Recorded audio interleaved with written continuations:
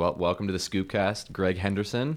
I guess for those of you listening that don't know much about Greg, professional cyclist racing for United Healthcare, but maybe just introduce yourself a little bit more in detail and sort of how you got into the sport of cycling from, I'm guessing, a young age, maybe not. Yep, so I'm originally from Dunedin, New Zealand.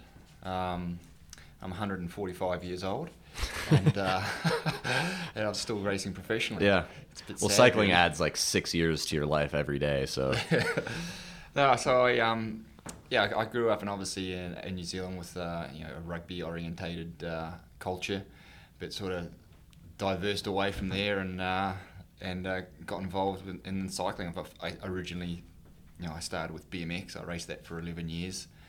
When I was 4, I started racing, and I just progressed through the ranks really at BMX into track cycling. I went to 5 Olympics with track cycling, and then progressed. I signed a professional contract here when I was young in America. Raced here for a couple of years, and then I managed to get a contract with T-Mobile for the 2006 season in Europe. So I did the last 10 years in Europe, 11 years, whatever. Racing for the last 6 years. I raced for Lotto Soudal, the Belgian setup, and I was so I've ridden now 6 Tour de France's. So as I was mentioning earlier, it's going to be a nice, relaxed July. This one coming. It's the first time I've ever ridden the Tour de France for a long time, and that's sort of how my introduction to cycling began. It's just been my whole life basically. I was lucky enough to meet my wife, who was also very handy on the bike. She's professional herself, so she had a common interest there, which I think is almost impossible not to when you spend so much time on the road, so much time away, so much time travelling. I haven't lived in New Zealand for 20 years. I get to go back once a year, maybe just to visit mum and dad and my brother and his family, and then back to Australia also with Katie, my wife. She's Australian and she has family. But yeah, it's just travel, race, travel. It's a tough environment. yeah. I mean, I think a lot of people think that professional sports, whether it's football or basketball or cycling, it's sort of this glamorous kind of lifestyle, and I feel like cycling particularly, I mean, a lot of it can be glamorous, but maybe what are some of the things that most people don't know about that culture within the highest level of professional sport in cycling, that you're still training super hard every day. There's going to be really hard moments, and there's crashing, and obviously you have a broken hand right now, and we can talk about that. But what are some of the things that maybe the misconceptions about the sport of cycling that the average person may not know? Because I mean, I'd say most people listening have probably heard of the Tour de France and have seen bits and pieces, but it's a sport that, in terms of America, is still very unknown, or still it's not quite mainstream yet. I think one of the biggest things is just the diverse range of athlete that can actually be involved in cycling, and then to find and put yourself in a category takes a lot of work. So, for example, I mean, the guys that specialise, for example, climbing the big mountains in France or Italy or wherever you are, they have to be 55, 60 kilos, I'm not sure what that is in pounds, just to compete with the best in the world. And then you have the fast sprinter guys that on the flat days where they have to bang handlebars at 75 kilometres an hour, and they have to be around 75, 80 kilos. And just the how much work to stay in that sort of, like, it's almost like a weight category in boxing, It's like to keep your power to be a sprinter, because you can lose so much size by doing these long races, these 250, 300 kilometre races. You can lose so much size. So, the proper nutrition and the proper training to keep this size on, it can actually be very difficult. And of course, the opposite, you're doing these long tours and these long races, and these guys have got to actually watch their diet 100%.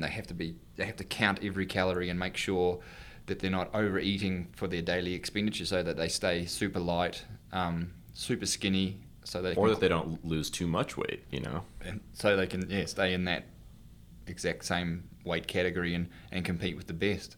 So it's I think that's one thing that's one of the parts of cycling you don't see, just the work behind the scenes is not only just go out and ride your bike for 4 or 5 hours a day, and then your small days are 2 hours and your big days are 7 hours.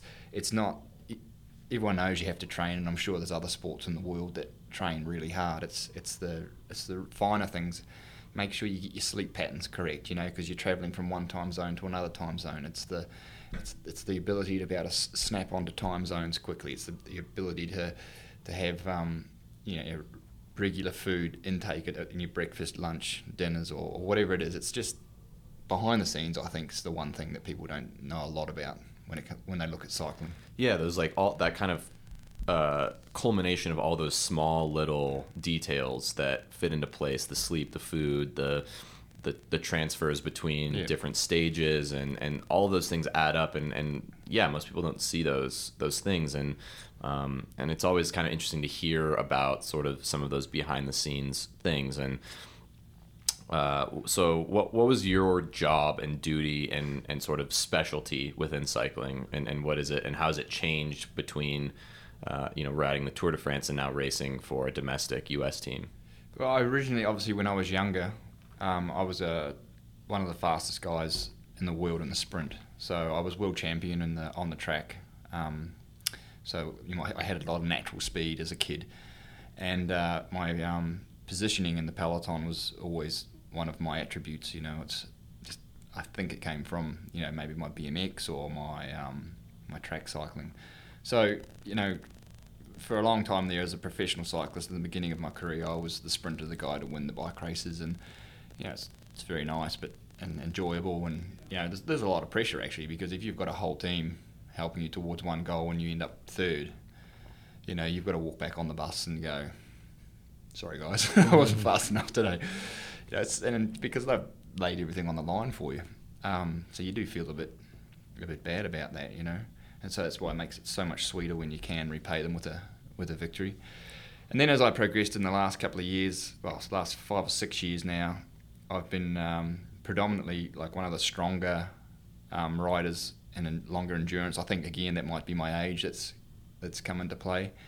And I teamed up with Lotto Soudal and a friend of mine that I'd made along the journey, Andre Greipel, who's a big German guy. He's 85 kilos and he's super, super fast, super powerful, but he just didn't have that bunch awareness, almost like a proprioception in the peloton of where to go, and that was again one of my attributes that never leaves you with age. It only gets better the more racing you do.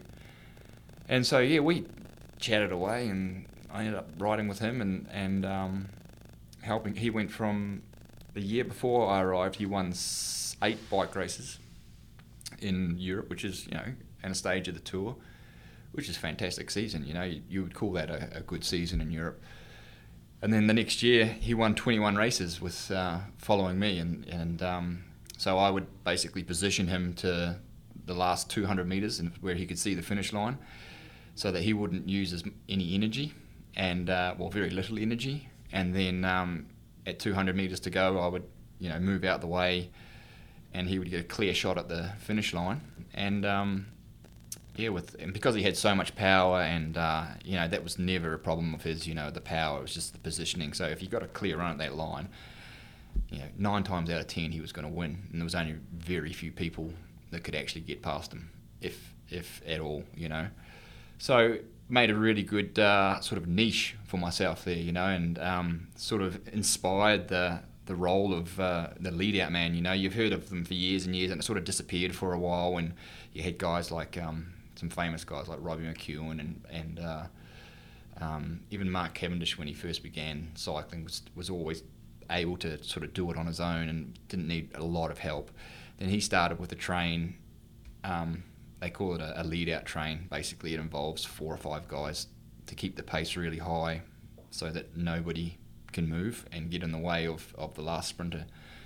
So yeah, and then we got out trained together, and we became, very dominant for 3 or 4 years there. It was, and then, a lot of teams started to work out, okay, this is how it's going to happen now, and started investing a lot of money in trying to organise this progressively faster train that would allow their sprinter to arrive at the finish really fast.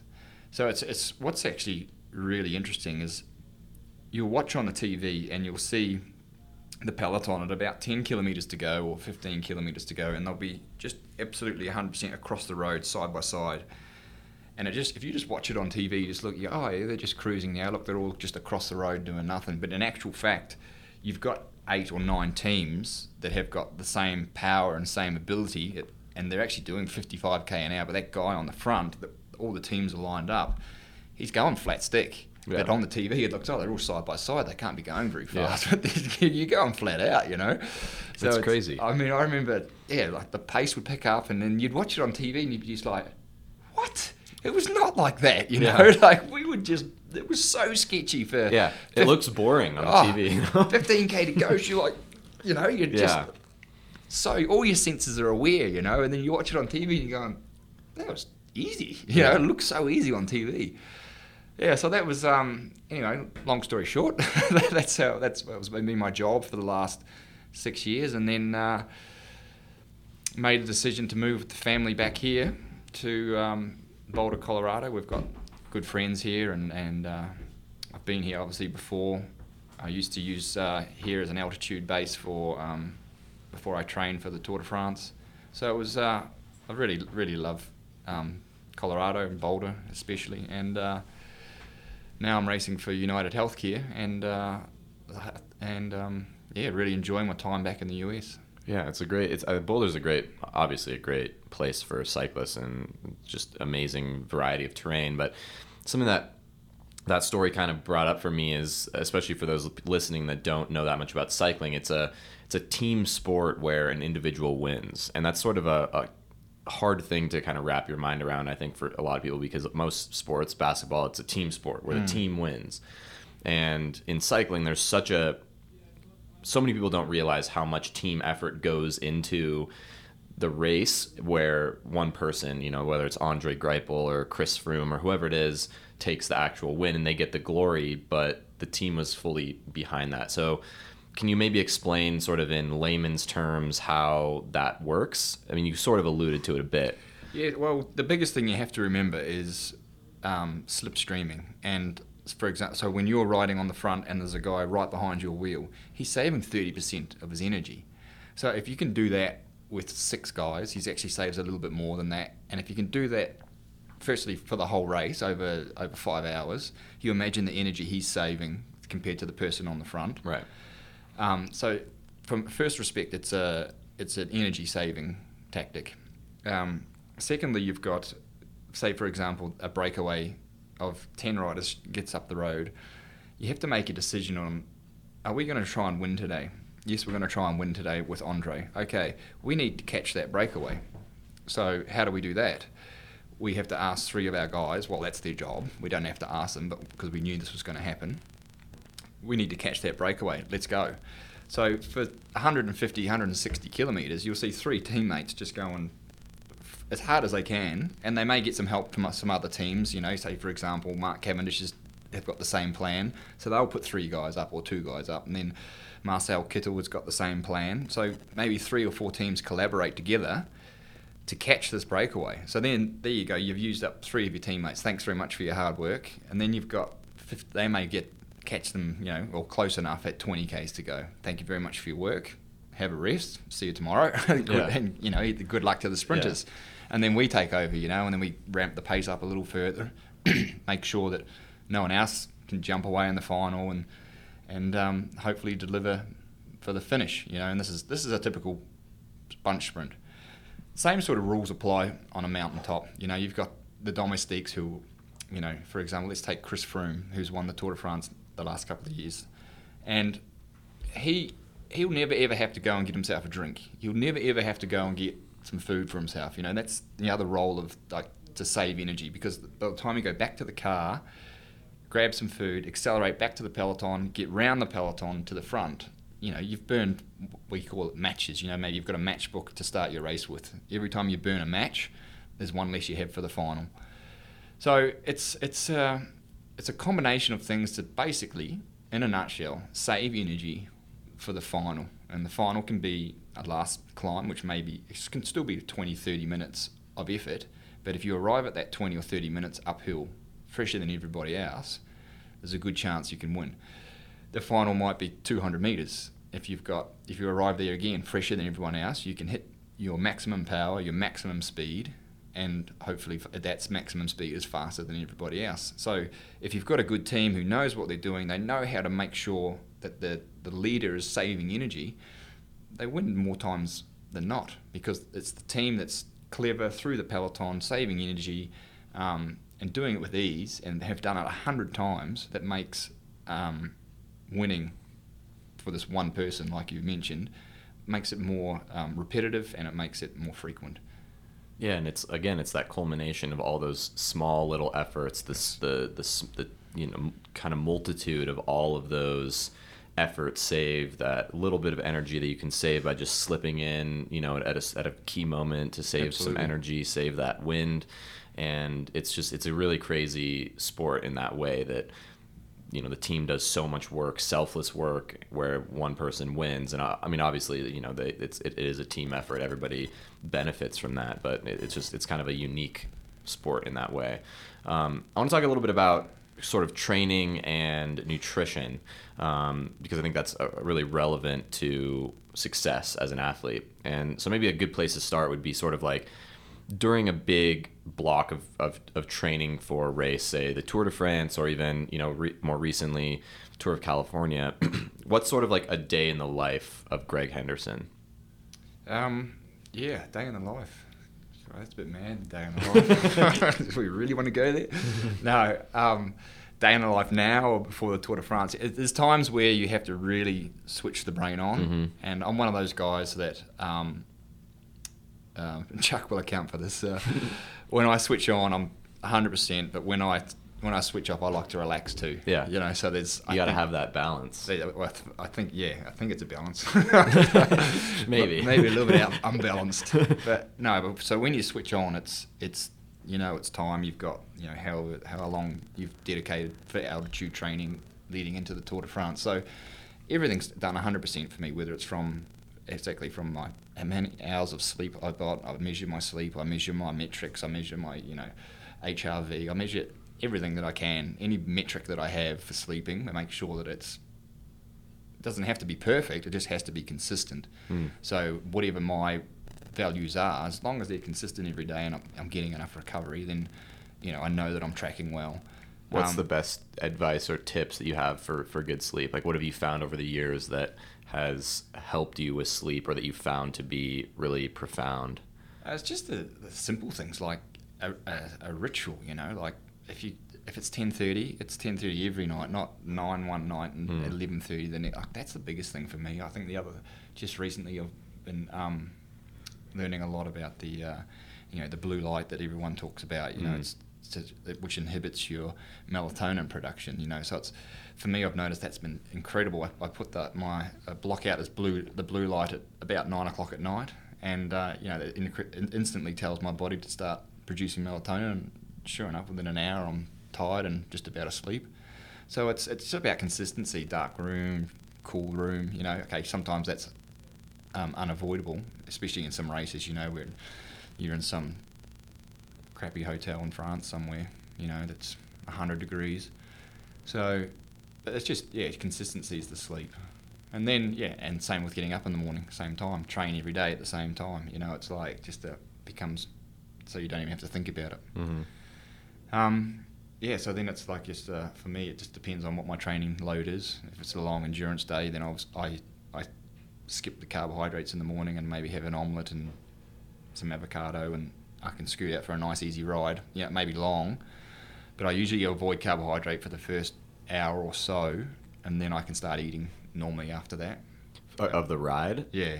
And have you found that to be really helpful for like becoming more fat adapted? Correct. And helping to preserve those glycogen stores, the precious glycogen stores for, later in the race or something like that. That's kind of the reasoning behind that? That's the absolute reason. Yeah. Because with cycling, you're either cruising along doing nothing, and so you don't want to be burning carbohydrate then. Yeah. You want to burn the fat that you've got because you've got an unlimited supply. So you have to train that too. So you have to train actually going easy. Everyone thinks go out the door for a professional, go out the door and slam it, and just go full gas, and it's just not the way the body works, especially in racing. Sometimes it's super easy. But so yeah, you have to train everything. Make sure that you've got the right team on board, or you've done the right research and you've got the right interests. It's but then if I'm doing intervals straight away, it's a high carbohydrate diet. It being primarily fast twitch fibers in the muscles, they burn a lot of carbohydrate. So it's make sure that your glycogen levels are full. I mean, they should be after a good meal and a good sleep, but make sure you've got some reserves. And then it's just the basic things. Make sure every box is ticked for me. I know that I respond well to altitude, so I go live at altitude or stay at altitude. I know that I respond well to heat training, so every day after training I come home, I have my recovery shake and I jump straight in the sauna.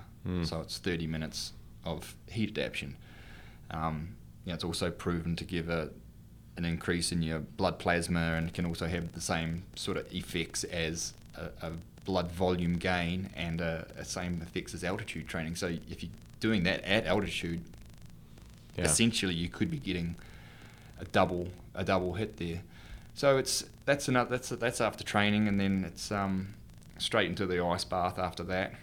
Cool the core down, and I've read a whole lot of stuff about how it can mobilise your fatty acids, the ice baths, and it can mobilise that brown fat that you have. So have you heard of Wim Hof? Yeah. So do you do the breathing? I've tried the breathing. It's a bit mad. That breathing. It is. It's a bit but mad. It's crazy. I've tried it a a few times, and unexplainable. It's unexplainable. Wow. Like you just 2 minutes, no problem, just holding your breath. Worries. It's crazy. 4.5 minutes one day. Oh man. Just exhaled fully. Yeah. And then held my breath. You just chill. That's got to mean something, I don't know what it is. It's like, are you over alkaline, or what's happened there? Like, is your body just gone into full freak out mode because you're so alkaline and full of? I don't know what it is. You're basically just like super oxygenating your blood, and so it's like it just responds by like, oh, I don't need to breathe right now. I've got plenty of oxygen. But it's like when you hold your breath, if you take a deep breath in and then hold it, it's actually the reason that you feel like you have to take a breath. It's not because you've actually run out of oxygen in the body and it's depleted. You've got these chemoreceptors on your aortic arch, and that's what's telling you, mate, we've got a carbon dioxide build-up. It's more about the CO2 than the take oxygen. A breath. Yeah. So I think maybe you're tricking that receptor in your aortic arch, and so you're actually becoming a little bit. Tricking your physiology of your body. Yeah, that's awesome. It's impressive. I haven't done much of the cold showers or the ice baths, but have you found that to be pretty helpful? I love it after a sauna. I'm not really fond of cold water, and no, it's true. I really hate it. But I tell you, after 10 times, it's so much easier, and I don't even flinch, which I never always get. I'm such a wuss. I get in the water. Yeah. You oh yeah. You just after freak 10 out. times of doing it, just you don't even flinch and you get in. It's amazing how the body adapts. Yeah. And that combined with the breathing makes a big difference too. Yeah, for sure. And then that's with the that's essentially to cool in my training regime. That's to cool down my core, because it gets right up there. Especially if I've done a long hard ride, and then 30 minutes in the sauna. I'm pretty depleted by the time I get out. Yeah, so it's nice to cool right down, and then I can eat and drink as normal after that. It's a nice feeling after that. Actually, you get to relax, and then the kids will come home from school. Yeah. And then it's Then you got workout number 2. workout number 2, mate. That's exactly how it works. No, it's. How many kids do you have? I've got 2 kids. Oh, yeah. Yeah, so they're busy. They're very busy kids, 4 and 7. So that age where, they do everything, which is good fun. You know, it's really nice. Keeps you grounded too. I mean, I've never ever been one to look on cycling websites and follow this and that. You know, it's never really been. But you know, I can get back to another bike race, and the guys will be like, "Oh, did you see what happened last weekend?" I'll be like, "Mate, I was flat stick. I didn't see what happened. Was there a race on?" Yeah. You know. And then, you know, switch back into the cycling world when it's cycling time, and then switch back into my family world when it's family. And I really enjoy it because it's, I think it's like we talked about, it's that mental break, you know, like you switched on for a certain period of time. And the other thing is, like, I have a really understanding wife, you know, she knows when it's time to switch that brain on and go into full, I call it monk mode, you know, where it's like, I watch everything I eat. I have to get my weight down for a certain way. I mean, I don't have to be super, super light, but I have to be really skinny. Yeah. So it's definitely something I have to take care of. And the wife, you know, she knows as well. It's like, okay, here we go. We've got a month of hell. Yeah. No, but not too bad. But that's like kind of brings up a good point where like I've been pretty interested in like performance just in general, and I think a lot of people think that, you know, they just assume like you have to go flat out for like the full year and just be super obsessed and super tunnel vision, or that you just have to have this perfect balance all the time. But I think in order to be, and you know, and let me know if you agree or disagree, but in order to have, you know, your peak performance, you have to have many times of being in that monk mode, and then balance that out at certain points of the year, like you've said, where you kind of let go, you relax a little bit, just at least for just the mind to kind of respond. And so how do you deal with sort of that balance? Yeah, it's something it's actually come natural to me, you know. Yeah. And I think it depends on also the want of the athlete, you know. Yeah. You know your goal, you know where it is. How badly do you want? Because only you can control that. You know, the athlete can control that. How bad do you want to win, or how bad do you want to do your job for the for the team correctly? You know, there's no maybe yeses and maybe. You either do it or you don't bother. You know, and that's been my philosophy for cycling and for my life basically. You know, and then when I do relax, of course I love now. It used to be beer when I was a kid, but now I love a glass of wine or something. Yeah. You know, and I've never, you know, I was just going to think, you know, people like to often talk about, oh, I'd love to get on some junk food and enjoy it, but I mean, I never really majorly restrict it, you know. It's like, okay, I'll steer clear of, you know, the massively dense caloric intake like a cake or a cookie and those sort of things, you know. Definitely I won't touch that, or ice cream, you know. It's like, definitely nothing I would even look at. But, I mean, if I felt like a little bag of lollies or candy or a bag of chips or something, you know, it's like, I mean, I know it's not the best nutrition. I mean, I don't have it all the time, but it's something that I would never deprive myself of, you know, because I think it's just another, like, sort of nail in the coffin almost if you did that for 6 months of a year. I think because what happens I'm convinced if you stay on that straight and narrow, you may last 6 months, you may last a year, you may last 5 years. But when the wheels come off, they come off. You snap. Unbelievably. And, you know, and there's almost no turning around. Yeah. So, you know, I've moved into coaching now, and I always tell my athletes that it's like, there has to be the times where let's button down now, and we call it monk mode, or let's relax now and just enjoy it. Go out and ride your bike. We're not doing intervals for this month or this week, or you know, we're just going to go and enjoy the scenery and yeah, go out for dinner, have your whatever you want to have, if that's what makes you feel relaxed. Yeah, you have to also, I think, check in with, you know, originally why you're doing this. You know, because, like, I think for a lot of professional athletes and maybe just elite athletes in general, you know, they do it because they love riding their bike. That's how it starts, isn't it? That's how it starts. For sure. And, you know, I used to race, and I kind of went through a period where I was like too much in monk mode, and I sort of lost that initial love of riding my bike, and I started to really hate getting up in the morning and going for a ride to train for a race. Perfect example then, isn't it? And it's just like, exactly. It's you. There's sometimes you take it too far, and so I had to take a step back and was like, I just want to ride my bike, and enjoy it for what that is, and go adventure in the mountains and ride with friends, and have a beer after I get back from a ride or something.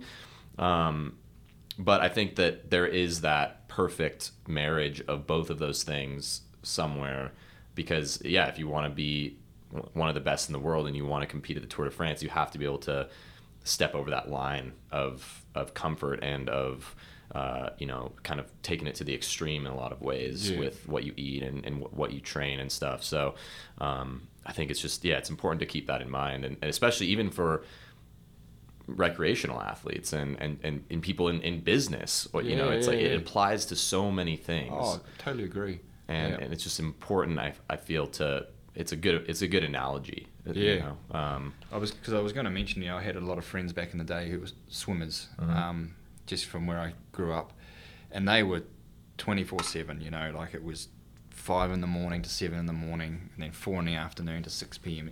7 days a week, and they went to the Olympics, and maybe they had 1 or 2 Olympic campaigns in their whole career, and then they were done. They just could not do any more mental fatigue. Okay, I know there are some swimmers that have done long Olympic careers, but I've done 5 Olympic campaigns now. So it's a testament to like my ability to perform on the highest level when it's time to. And then there's races I've turned, like when I first start back training. It's quite funny.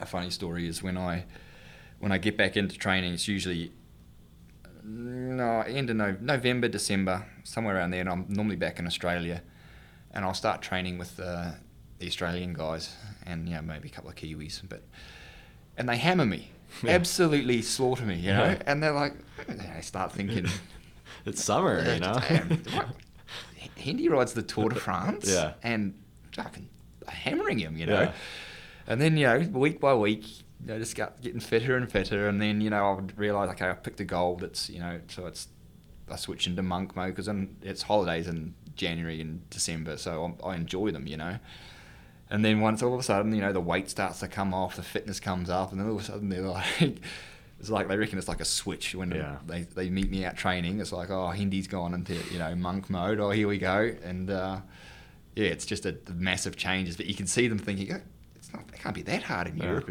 if Greg can sort of hang out, because I'm kicking his backside today.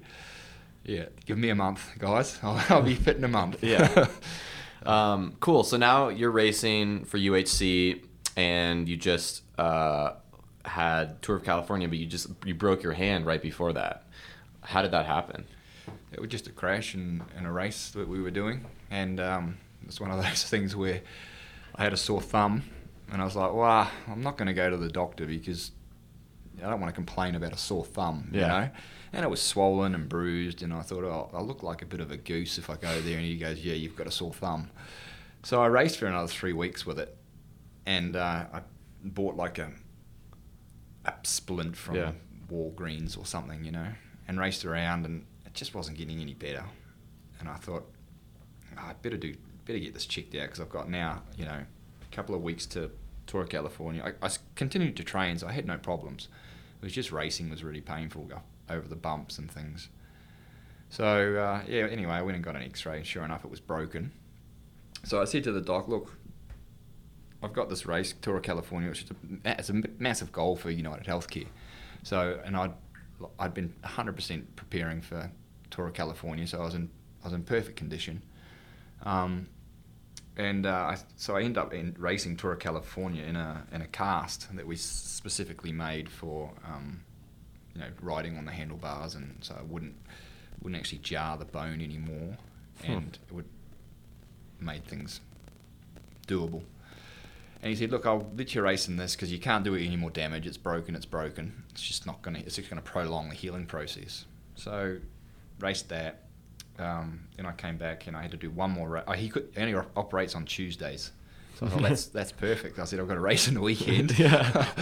So I did my last race, last weekend, and then and then went under the knife on Tuesday. So it's now it's just I have 10 days in this cast again, and then get the stitches out, and we make another adaptable cast, because the bone will have started to fuse together then, and then I can train normally again.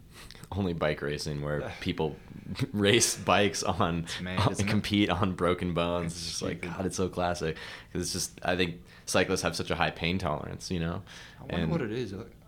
Yeah, or they're just naturally crazy people. Either one. one. We talked about this, and it's like you see those big crashes, and like skin off everywhere, hardly any, bikes broken. And the first thing they do is they get up and they look for a new bike, and you run to get back and catch the peloton, and then assess your damage once you're back. It's like, who does that? Yeah, I was just yesterday actually just interviewing Tom Sconge from Cannondale, and he just had that really bad crash. I don't know if you guys saw that, where he was fully, completely, road rash. He had a concussion. He broke his collarbone, and like immediately when he crashed, just got back on the bike. He should not have been back on the bike because he was like disoriented while like stumbling around. Like he should have been like at a hospital immediately, but I think he finished that stage, or no, I think he got. They pulled him off. They the bike. pulled him, yeah. But like he was like riding again, and it was just like, that is so crazy, Like that's just that mindset of cyclists, I feel, and I mean maybe other endurance sports too, but most sports won't even let you get back in. An accident like that, you wouldn't be. It's dangerous. That was a big wreck for sure, and there's so many of them that go unseen. Obviously, that's because there was TV coverage, but there's probably a crash like that every weekend. Yeah, and exactly. the guy will get back up and straight back into it. It's like it's a madness on the behalf of the cyclists. We've got that weird brain set, weird mindset. I don't know what it is. And so you're coaching now, cycling.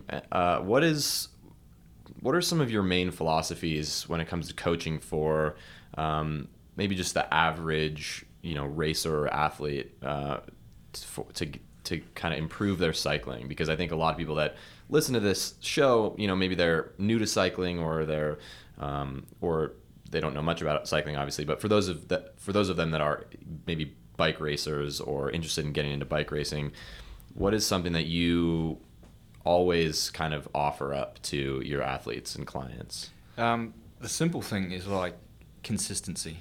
Like don't go out and do the extremes. Yeah. Like you don't have to go and do 4 hours in the mountains today. Like just keep it nice and keep it steady and keep it consistent. 2 hours, 2 hours, 2 hours, and you build up such a better base and fitness from being consistent, than rather than going and doing 4 hours really hard and then having 3 days off. I think it's just a waste of time then doing that 4 hours. So the first thing I say is just keep it consistent and keep it simple, and ride every day, and enjoy it. Make sure that you're still enjoying it. If you're not, have a rest, have a day off. If you're tired, have a rest. Don't be afraid to take the rest either. But I just eliminate the extremes when you're starting out. There's no point for it, because it can make you lose the love of the sport. If it has to be a suffer for 6 hours, like that's not fun. It's a little bit fun when you get home and go, oh, I made it. Yeah. But then, then it's like I said, there's 3 or 4 days to recover from that. So it's like, and they don't look at the bike for 4 days. Yeah.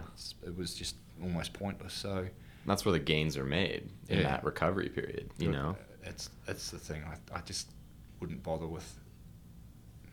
That's the one thing I offer up, is usually the consistency.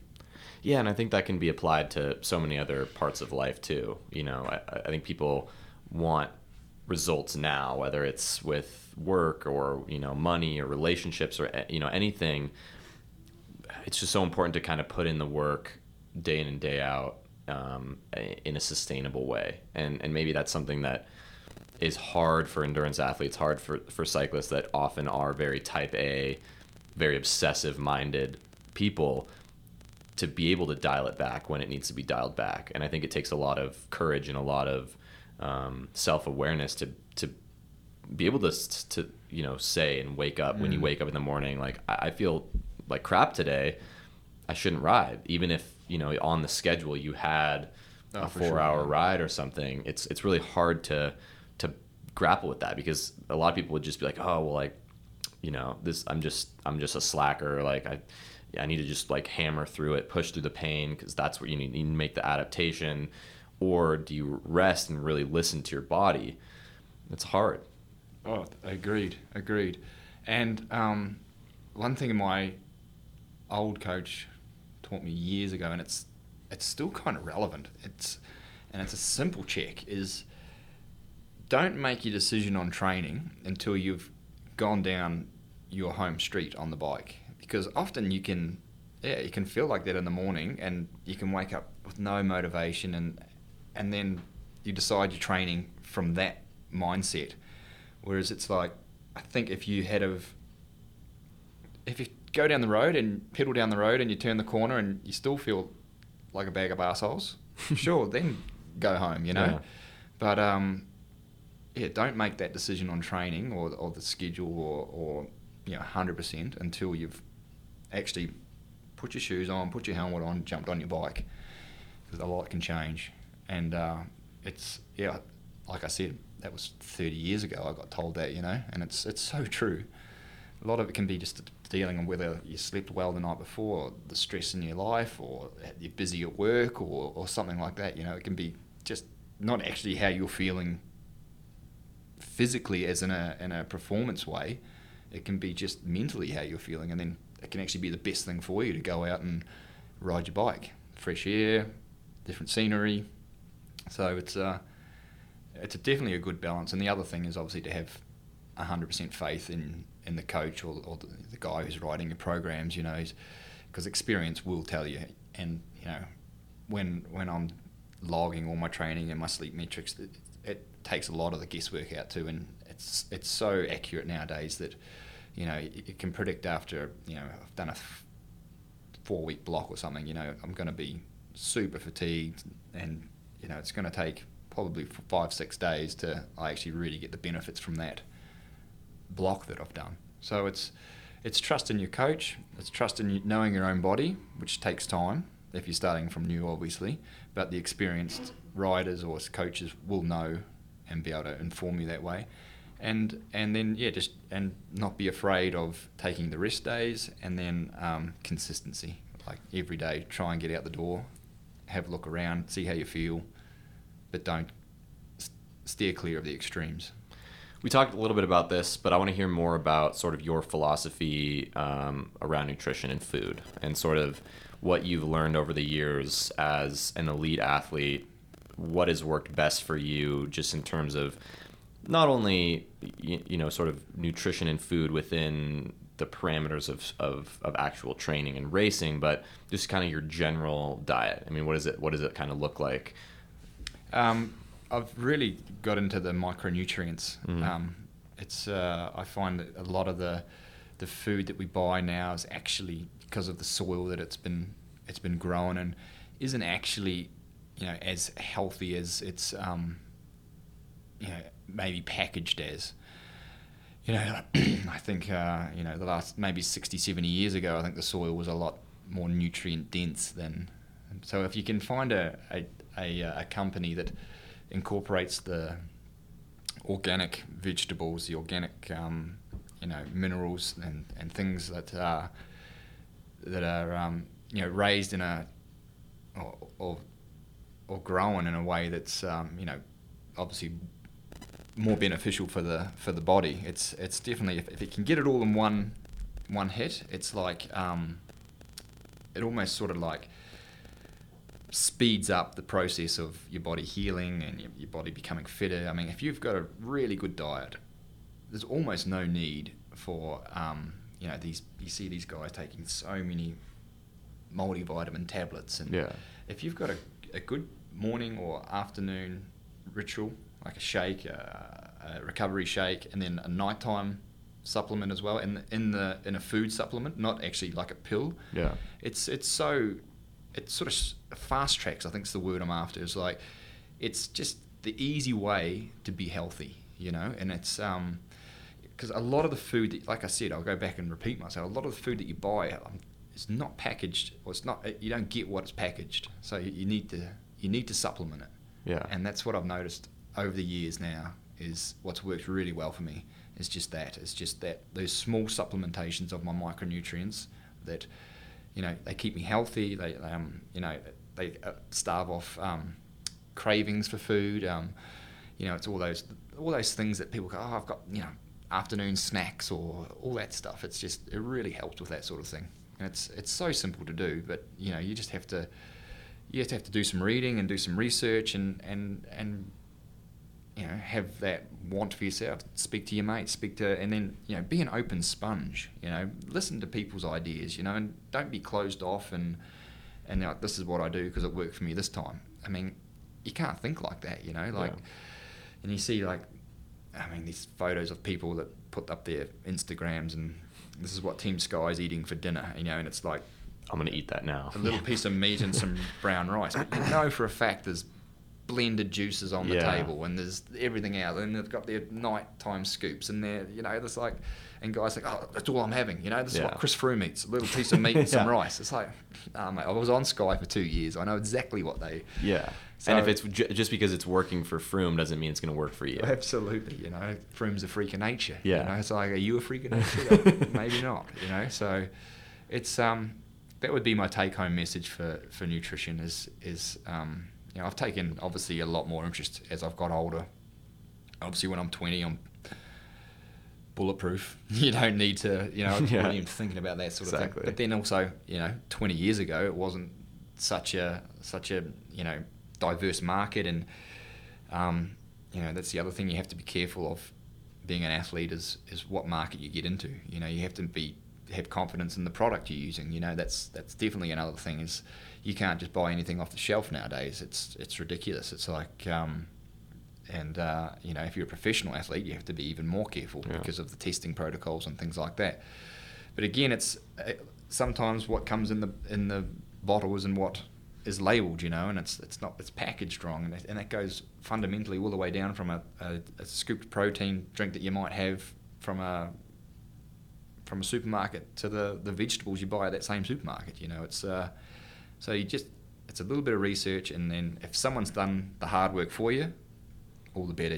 If you trust that person, the company, or the person, exactly, it's going to make that hard work is done for you, and again, it fast tracks the easy way to healthiness.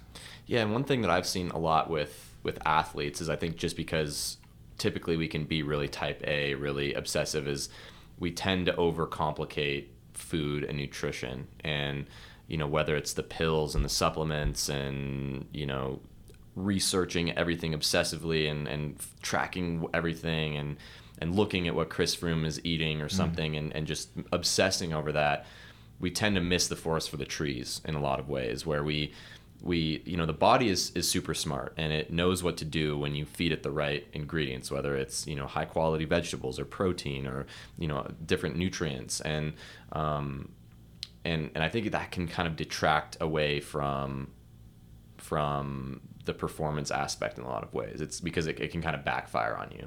Oh, for sure. You get too caught up and obsessed with that stuff that it makes you unhealthily focused on it, and so I guess, like, what are some of your words of wisdom for just general, like, aside from supplements and powders and stuff like that, like just general nutrition tips? Like, maybe what are some of your kind of favorite meals? And I mean, obviously, not saying that listeners need to eat exactly what you eat, but how do you sort of plan that stuff out? Well, I actually really enjoy cooking. Yeah. So it's actually like a hobby of mine, is cooking. And I think that's a great first step, is like learn the basics of cooking. Learn the basics of the food that you're dealing with. Learn how to prepare the food. And there's so many different ways of preparing food. You can have, a chicken breast, and there's 50 different ways of preparing it, from healthy to deep fried for half an hour. It's like, take your pick. But so it's a little bit of knowledge and a little bit of interest in what you're eating, and that makes a big difference for sure. As for the food that I like, it's definitely a vegetable-based, plant-based diet that I primarily stick to. I steer clear of meat.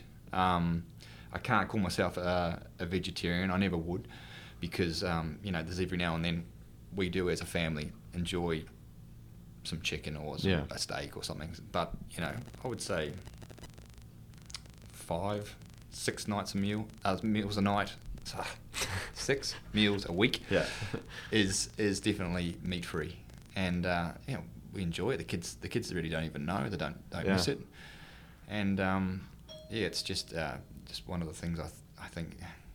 I know that my plants and my vegetables are healthy. I know how to, and that was another learning thing that I really enjoyed, was how can I make some of these vegetables enjoyable? You look at some of them and how am I going to make these green beans taste yummy? So no, it's definitely like I said, it's a hobby, so it fills in time. It's after training, I start preparing my, depending on what time training finishes, but usually it's quite late. Get the kids home, get them fed, and then, while they're getting bathed or whatever, I'm usually chopping up some fresh veggies.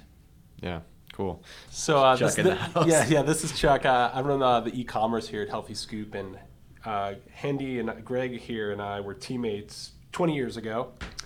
And one of our first big stage races, and I'm going to preface this by saying, so this is 20 years ago, and we've already talked about how your diet and things have changed so much since then, and now I'm at Healthy Scoop. We make plant-based powdered nutrition. So Greg and I were roommates at the Tour de Beauce, which is this really hard stage race up in Canada. And I remember every night we'd have team dinner in like the team dinner dining hall. We'd go back to our hotel room, and we would instantly order 2 large pizzas. So every night we were just housing pizzas every night. So have you ever done that since then? And can you imagine doing that now, like the Tour of California? Because I can't eat gluten, mate, I'd end up on the toilet all night. Mate, be in a bad state of affairs. I'd be in big trouble if I ate that. Yeah, maybe our metabolism was so... I know what it was. They were feeding us like they eat at Team Sky. So we only had like a tiny little bit of rice and a tiny piece of meat. So we were hungry, mate. We had to eat. We had to eat to get through the race. Yeah, I remember that. Oh, that were the good old days. Times have changed. Yeah. Times have changed quite a bit since then. So we got to wrap this up pretty soon. I want to kind of finish with, what is it about cycling for you that makes you keep coming back? You've had a long career, and it's I think to people, to cyclists, there's a lot of differences in terms of why we love it. But I can speak for myself that it's that adventure and that sense of freedom that comes with exploring on a bike and using that as a mode of transportation, and also it allows you to be a very fit person. But from a professional cyclist point of view, what is it about riding your bike that you love so much? It's definitely changed as I've got older. I mean, fundamentally, yes, it's the freedom, it's the travel, and it's the new sights. There's so many countries that the bike will take you professionally, and fundamentally that's.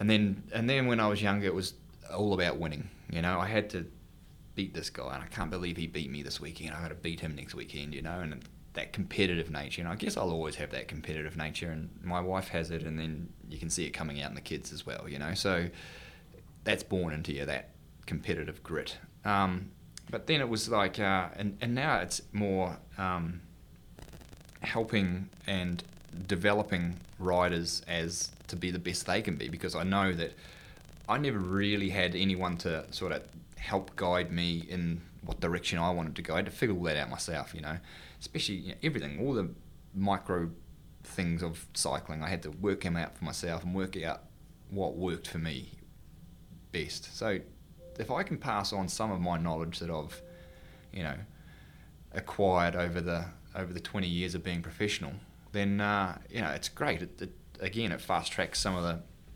the things for younger athletes, and the things to steer clear of, the do's and don'ts. It's like, so that's what now motivates me. And then of course, I'm obviously it pays the bills. Yeah. That's a great motivation. It's another determining factor. You can't deny that. It's like you have mortgages to pay, school fees. Like it's life. So it's a job. Initially it started out as just my sport. I was going to university. I did a sports science degree. So I did 6 years at university, and then it became like, well, I'll try out this cycling and see. Before I go, and I wanted to do a degree in my doctorate in exercise metabolism. But I was like, well, before I commit to another 4 years at university, let's have because I was quite good. I'd already been to an Olympics, and I was 5th in the world or something on the track. So I was like, well, let's see how far I can take this cycling. And never got back to university, So it was from that point on, I was like professional cyclist, and I mean, I started very low, obviously, and over here racing for jelly beans basically, and then